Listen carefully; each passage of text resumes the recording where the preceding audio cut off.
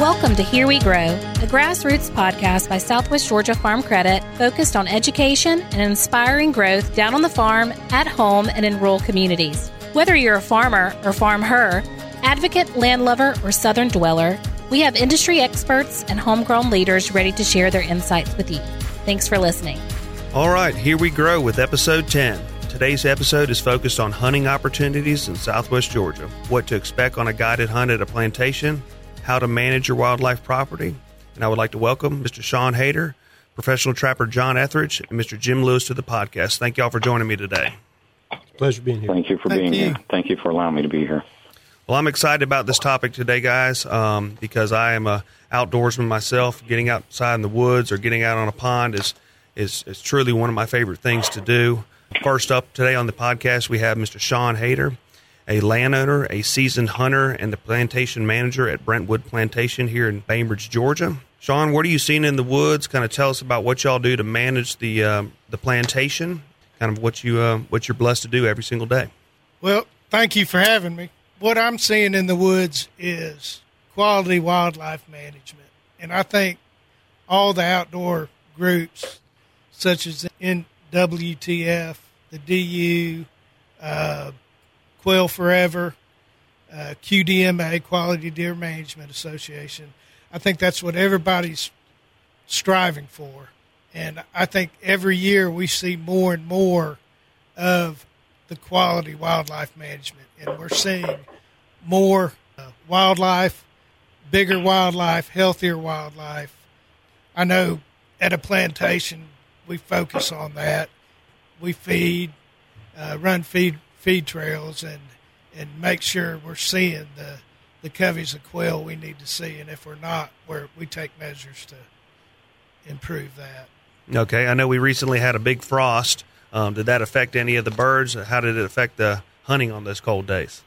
That's a great question. We hunt rain or shine and hot or cold. We were worried about what that bad deep frost was going to do and that deep cold to the coveys of these quail. And for the most part, we have not seen any change in the quantity or the number of birds we're seeing. That's good to hear. Give us a little history about Brentwood Plantation and how you found that to be your home. Well, Brentwood's a family-owned piece of property by Woody and Sil War. They've owned it since 1994, and once they bought it, Woody and his brother started taking their customers hunting as a way to thank them for being a customer. And finally in 2000, a lot of those customers wanted to bring people back. And in 2005, he decided to take it to a commercial plantation.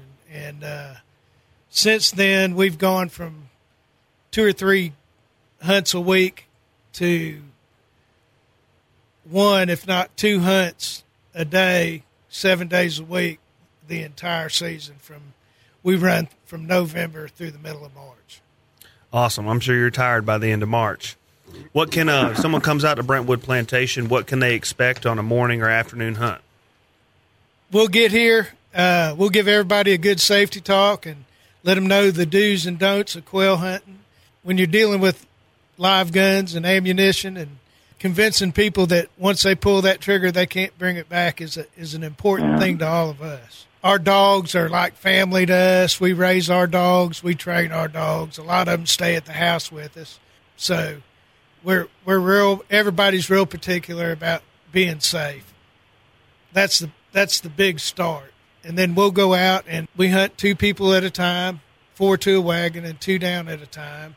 And usually on the ground for about a half hour, and then we'll keep working an area and switch out hunters, and then we guide by horseback. So we'll keep looking for quail and searching for quail, and we'll find that next group a good covey, and we'll chase those for a while. Well, I've been out there several times. I've always enjoyed my stay and always had a good time and good success, too. We always seem to find birds out there.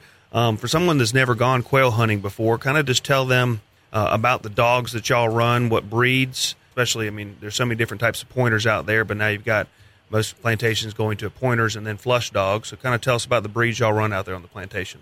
Okay.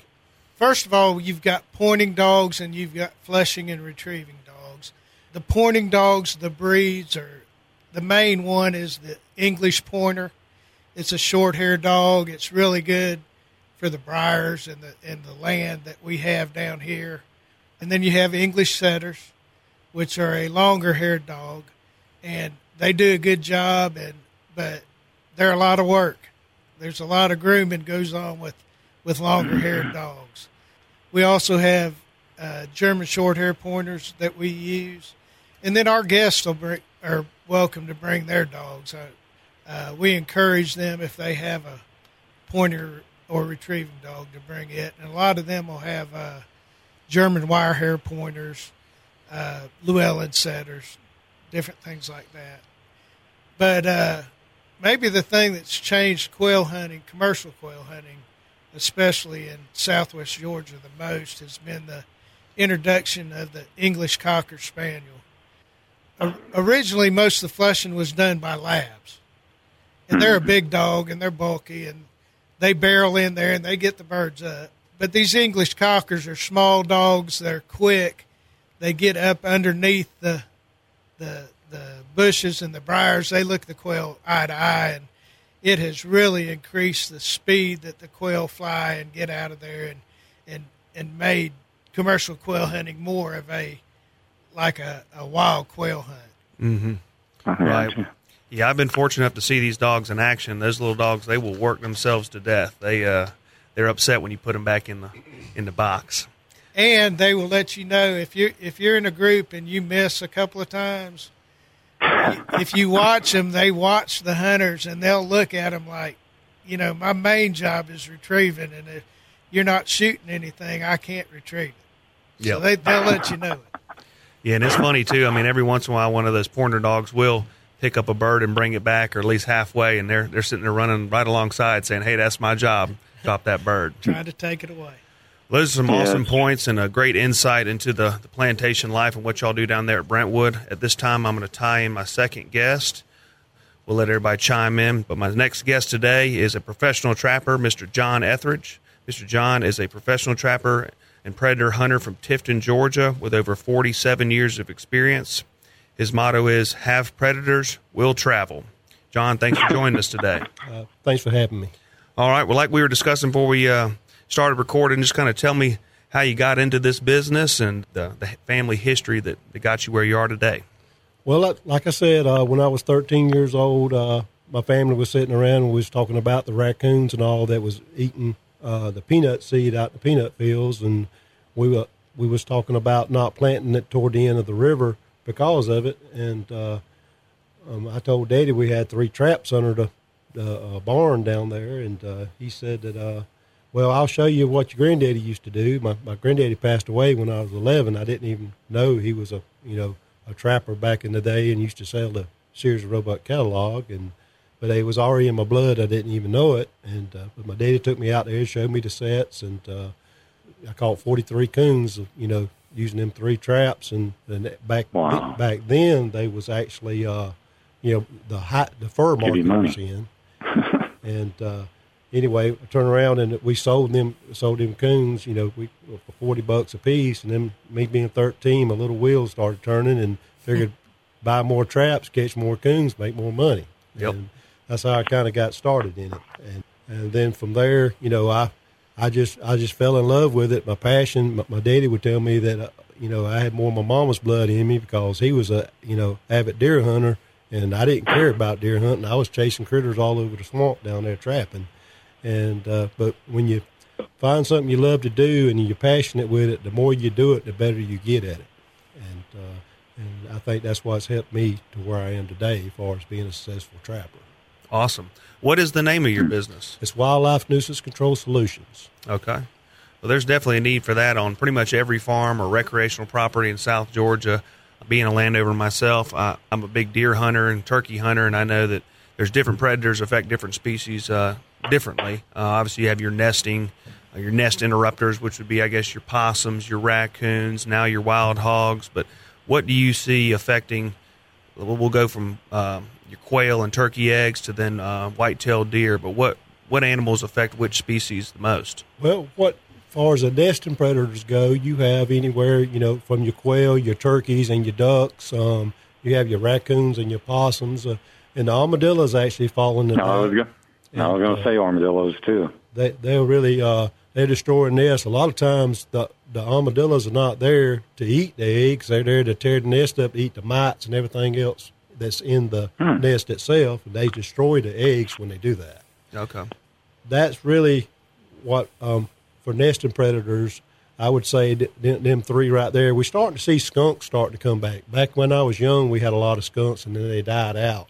I'm starting to see across, the different areas. I trap all of Georgia into Florida, and I see in different areas they start to come back, from the striped skunk to the spotted skunk. And it's been rare, but the last 3 or 4 years I've started seeing, increase in that population. And they're actually a nesting predator also.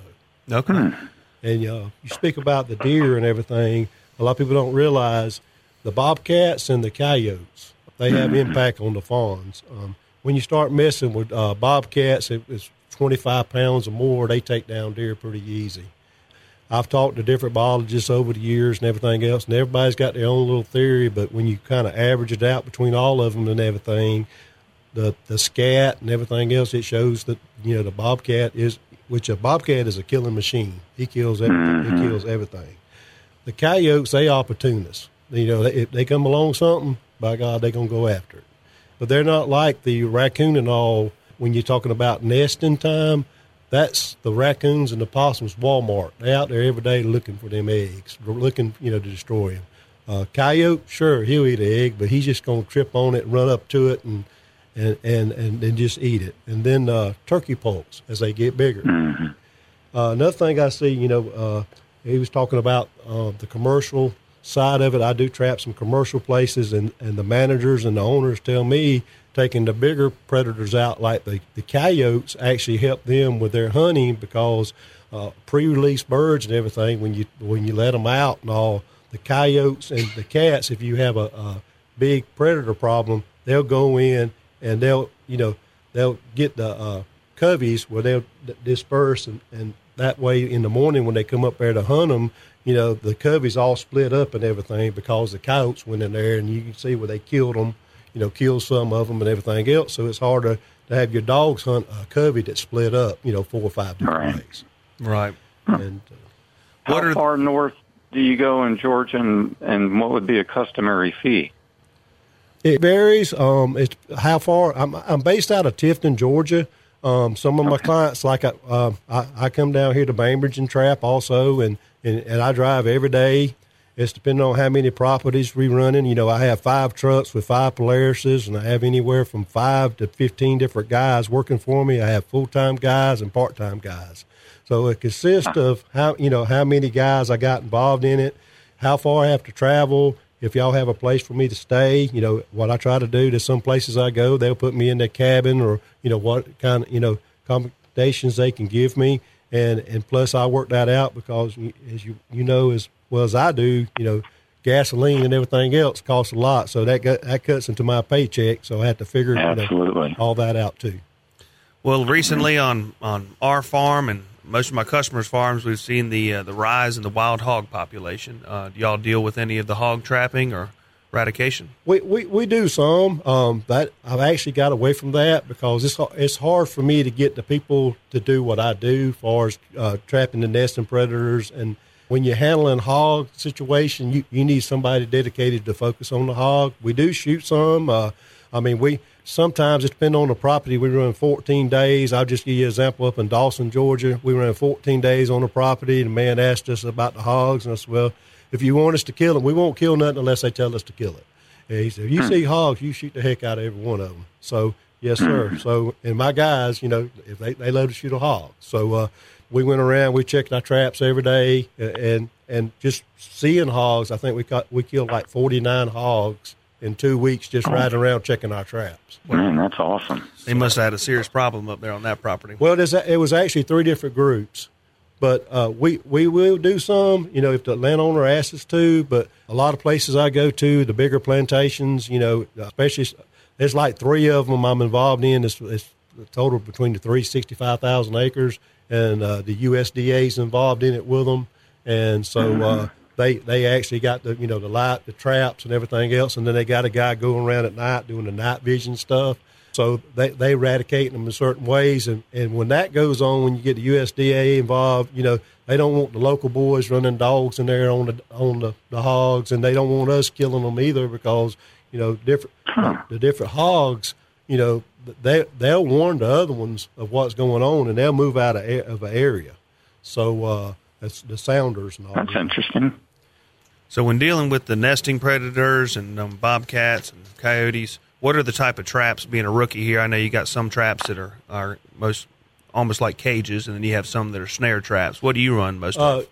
We have everything. The state of Georgia allows you certain traps, and then Florida has whole different laws. You have to get permits for certain things in Georgia, and you got to get permits for certain things in Florida. And I think I did just not a couple months ago. They did an article on me in GON, and it's like I said in that article there that if you want to trap raccoons, you can get a little 5-6-year-old kid with a DP trap and take him out there, and he can be a guru on coon trapping within a week. And it's that easy. But if you want to tackle a coyote, I recommend you get somebody with my caliber. I've been chasing coyotes for 47 years. I learn something every year from a coyote. Any man will tell you he catch every coyote he comes across is just flat telling you a lie. Yep, they're smart animals, that's for sure. Yes. Think about it. If I could stay long enough there, other than 2 weeks, I'd get him. But sometimes you got to wait him out. But the thing about it, like if I'm on a place and one boogers me, I got notes and everything else. When I come back, I got a prize for him when he comes back around. So on the plantations, the other form of predation that really hurts us is aerial predation. And the birds and what they do to the quail is just amazing. Yes, and saying that too, when you take the bigger animals out, back in, I'd say a few years ago, they would say, well, taking your bobcats, your fox, and your coyotes out really don't have nothing to do with the quail part. But now they have learned, and it's through some studies I've been in also, when you take the bigger animals out, when you take the what I call the big three, it's the coyote, the bobcat, and the fox out, you're actually, the cotton rat population goes up. And when your cotton rat population goes up, that's a buffer for your quail for the aerial and the snakes. So they're focusing more to the cotton rats instead of eating your quail. Okay. 2 for 1 right there. I like that. All right, Mr. John, those were all great points. And one thing we want to drive home today for our listeners is if you got a property and you're doing wildlife management, it's a circle process. You can feed and do habitat management, but if you're not doing predator management, you're not finishing out the circle and doing everything you need to make your property as prolific of a hunting property as it can be. So give Mr. John a call at Wildlife Nuisance Control Solutions. His number is 229-406-5390. Again, it's 229-406-5390, and that's Mr. John Etheridge with Wildlife Nuisance Control Solutions. Well, that brings up my third guest today. Third guest is Mr. Jim Lewis. Jim is a Cocoa, Florida resident, a retired lieutenant medic for the fire service, a passionate hunter, and a Taylor County, Georgia landowner. Mr. Jim, I heard you recently harvested a good deer on your new property. So tell us about that experience and what it's like to own a piece of South Georgia. Well, I appreciate the opportunity to come here. Don't hold the Florida thing against me. I do have both of my parents are from Georgia. But long story short, I did the public hunting thing for years. Of course, now I'm leasing land, and it's always been a pipe dream to be able to own your own land and obviously to kind of manicure it and work it and harvest a trophy off of it. And I was tremendously blessed. I always kind of focused on that Southwest Georgia corridor because of your deer genetics and because of the agriculture in the area. So I wanted to be pre-approved to see about buying that piece of property. And so I checked the rates, and Southwest Georgia had the best rates. Nobody's paying me to say this either, by the way. I get no gratuitous anything. It's just a matter of fact. So I did crunch the numbers. They had the best rates. I met Mike Harris. And so I got pre-approved for that area, mainly Sumter and the Terrell Webster County, kind of those areas. I knew I couldn't afford Worth County. And then I befriended a friend of mine. I had all my funding secured and all that, so I wasn't wasting anybody's time. And I met a great real estate agent, Cade Wyndham, with Plantation Properties, and he's just a great kid. Stayed by my side and found this piece that came available in Taylor County and asked me if I was interested in it. And I said, well, it's a little bit further north. Is a good deer population? He goes, oh, yeah. He said, you got pockets all over the state of Georgia that offer great. So it was 100 acres, 80% of it, 78 acres had been clear cut. And that kind of scared me, but it had a remnant of about 20 acres or so hardwood. And that's why I really bought it. And now it's 2 years of regen that has all kind of forbs, grasses, muscadine, grapes, dog fennel, sweet gums, oaks, and volunteer pines, but the deer are starting to like it. So I've owned it now for probably a little over a year. And I started to look probably a year and a half ago for land, 2 year regen, but the deer are starting to like it. And I feed all year round. And I put strategic placement of the stands. And I'll say right up front, I've only owned it a year. I ended up being blessed November the 19th, Saturday morning, with a great buck for me. So really in 1 year's time, did I actually contribute to this great trophy? Probably not, other than not doing a little bit of predator control and not shooting does and doing the supplemental feeding. So I give a lot of credit to my adjacent landowners. So apparently we're all on the same page. But that morning, I just got lucky. It was probably 30 degrees Saturday morning, and I already had some does come through. I could hear them. I could see them in the dark. And lo and behold, at 8:15, I look over 25 yards away, and he's standing there looking at me. And my heart went to my throat, and I about choked on the first shot and basically missed him. He ran out 110 yards, and I was following with the scope the whole time. And he turned and looked, and I shot him, and he fell. And it still took me 15 minutes to get down out of the ladder stand. It was just a gorgeous morning. It was crisp, cool, not a breath of wind. Like I said, the quail were singing. And it was one of those times that I was kind of lost in that reverie, believe it or not. When he walked up on me, I don't know. I should have seen him a long time before I did. But, it's just one of those opportunities you got to give thanks to God. And I was very lucky, very humbled. It's a gratifying feeling finally that was my first deer that was shot on the property, period. And I'm not a numbers guy, but it was probably in the 140s or so, maybe. And according to the taxidermist, I don't care. It's a trophy to me. He went directly from the field to the taxidermist that got caped, and then we took him to the deer processor. But it's just a humbling feeling. It's so awe-inspiring, and if I can do it, anybody can do it. I'm 63, and I'm got my fire breaks in now, and I'm looking to do my burning, and I'm going to replant here hopefully by February, and then do the herbicide spraying on the back. So the goal has always been to have your own recreational property, but to also manage it as a long-term investment for my son and my grandson. So I'll be replanting with loblolly pine. But all in all, it's kind of like living the all-American ultimate dream, and I want to pinch myself and say this really happened. And again, I'm just tremendously blessed. And if I can do it, anybody can do it. Awesome, Jim. Yeah, that's a great story right there, and we obviously appreciate your business. I was able to harvest my first deer on my brother and I's new property this year, and that hunt will stick with me a little longer than the others, just because it was a great animal to harvest. Had him on camera for a few years, so I had a little history with him. My dad was actually able to be on that hunt with me too. So it's whether you're in the quail woods or in the swamps trapping or in a deer stand, it's not the harvest necessarily. It's the time that you spent in God's great outdoors, the camaraderie you build with the people that are able to go on those hunts with you that make the memories and that last forever. Absolutely. So my son ended up going, and I didn't mean to cut you off, but my son ended up going the following week, and from the same stand, he shot a good buck, a great buck, not quite as good as mine. But again, it's all about building lifetime family memories and kind of like leaving your own legacy, really. What are some of the things that you've done as far as supplemental feeding? I mean, do you do any protein? Are you just running corn year round? Or? No, actually, I'm not trying to give any plugs to anybody else, but 4S is right. I'm in between Reynolds and Butler, Georgia. 4S is one of the prominent companies.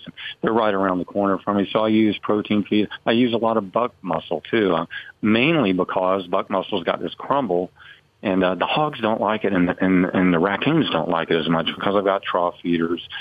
I do run some corn, but again, I don't think it really provides a whole lot of nutrition. It's definitely a candy. It's an attractant, and you attract everything. And I did, there were already some food plot areas, so I just opened them up and replanted those. Had both a summer and a fall crop. Had a lot of sorghum, had sunflowers, millet, had some clover, some crimson clover. So, and I used to raise quail in Georgia, German short hairs. So quail hunting to me is really at my heart. My family is, like I said, from southern Georgia, and it sounds like that Brentwood Plantation provides the old traditional type of hunting, which is what I remember as a kid. And there's just something about being able to give back not only to the deer, but to all the wildlife, if you can, through the food plots and through the supplemental feeding. And that's what I'm trying to do. I'm trying to retain a little bit of water. I don't have a lot of water, and since I do feed year-round, the hogs come through. They're definitely a problem. But they don't stay because I don't have a lot of food, and I'm trying to use that crumbled food, which I think kind of gums up their mouth or whatever, so they don't really like it. But that's what I did. Jim, I appreciate you saying that about Brentwood. I think that's one of the things that we pride ourselves on, and the one group at a time. And we're probably as close to a private plantation hunt as you're going to get. Kind of an old-time hunt with the guides off of horseback. Kind of a different experience. Not that the other ones aren't great quail hunting. It's amazing to me around Bainbridge and Thomasville, southwest Georgia, how many quail plantations are here and how many people they bring in the area and the money. A lot of these people wouldn't even know anything about southwest Georgia and the agriculture that we have unless they came down here. Yep, I mean, living in Thomasville, Georgia, our little private airport on the opening day of quail season looks about like the runway at Augusta on the weekend of the Masters. Amen. Amen. I guess the same people share the same passions because it's a sight to see. And one thing I've done recently for my white-tailed deer and I mean turkeys too, to keep the hogs out, is I've started putting cattle panels or hog panels, about 4 or 5 in a big circle around the boss buck feeders, and that. The deer don't seem to. I mean, I had a fawn in there this summer. I mean, probably 2-3 months old, able to clear the 4-foot high panel. And so that has saved me a lot of money on corn. I mean, now if you're buying it by the bag, it's about double what it was last year. So definitely put some money back in your pocket. But a little extra work driving the cheap posts in and wrapping those panels around the feeders. But it's really saved me, and I haven't seen as much hog presence as I have in years past. So, of course, knock on wood, they'll come in there with a vengeance tonight. Like but money well spent, wasn't it? Mm-hmm. No doubt. Yeah, I'm actually thinking about, I mean, I had the typical 4x8 foot, this is going into hog hunting or trapping, and I caught 3 right off the bat with your typical 4x8 foot trap, and from then on, just like John said, they wouldn't go back in. It didn't matter if I washed it, moved it, and whatever. And so then I considered one of those Prigman Corral traps, but man, they are expensive, one of the netting traps, but they're also very effective. So a friend of mine suggested the same thing that you did, put the panels up and try to prevent them from coming in and enticing them to come and get a free handout, really. Right. Yeah, I've seen those traps. I mean, for years you've heard of the Boar Buster and those other big, heavy drop traps, and I think this new trap was designed where one person can go out there and set it up themselves and not have all these heavy panels. So let me know how that works for you if you end up getting one, because the ads are very convincing. They got a ton of pigs in those little corrals, and so someone had some success for sure. If you can catch that whole sounder, I think that's the way to do it. I mean, because they definitely learn. They're smart. I just can't believe how smart they are. Yep, and to do the math for our listeners, a hog, a sounder is the whole group of hogs, and they say one pig can turn into 25 in 1 year. And essentially the math behind it is a hog on average will have 6 piglets. So say if half of those 6 piglets, 3 are females, those females can reproduce after 6 months of age, and they can then have another 6. So if you have one sow that gets out the trapper you don't get, and she's pregnant, you'll have 25 pigs in that same calendar year. So that's why it's so imperative to stay on top of these animals. You really can't kill them all with a gun. So it's nice to have somebody, a professional like Mr. John, to come in and take care of them if you really got a big problem.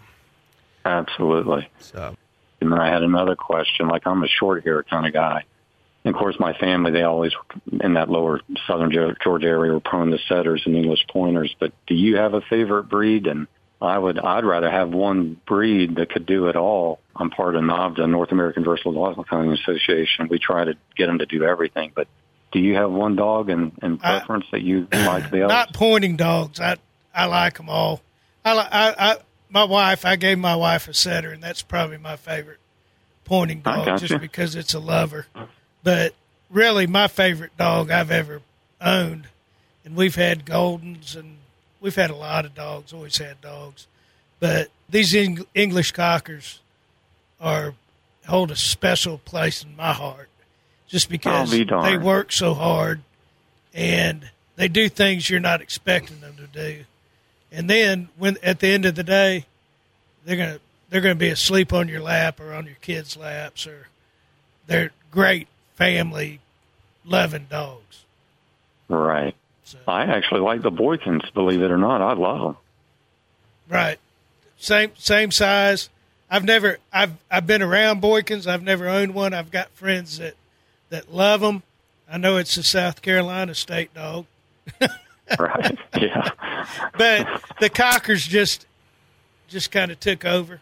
And I mean, we have people bring Boykins, and they do a good job. Awesome. Well, that concludes our podcast today. I tell you, that was fun. If you're looking to get out in the outdoors and hunt some quail, give Mr. Sean a call down there at Brentwood Plantation, and they'll be glad to have you come down and have a great time. If you've got problems with pests and predators on your property, call Mr. John Etheridge, and he will take care of your problems there. So that concludes our podcast today. I had a blast. Thank y'all for joining me. For more information, visit our website at swgafarmcredit.com. And make sure to subscribe to our podcast on your favorite app to get notified of new episodes, as well as follow us on Instagram and Facebook for great industry resources. Thanks again. Have a great day.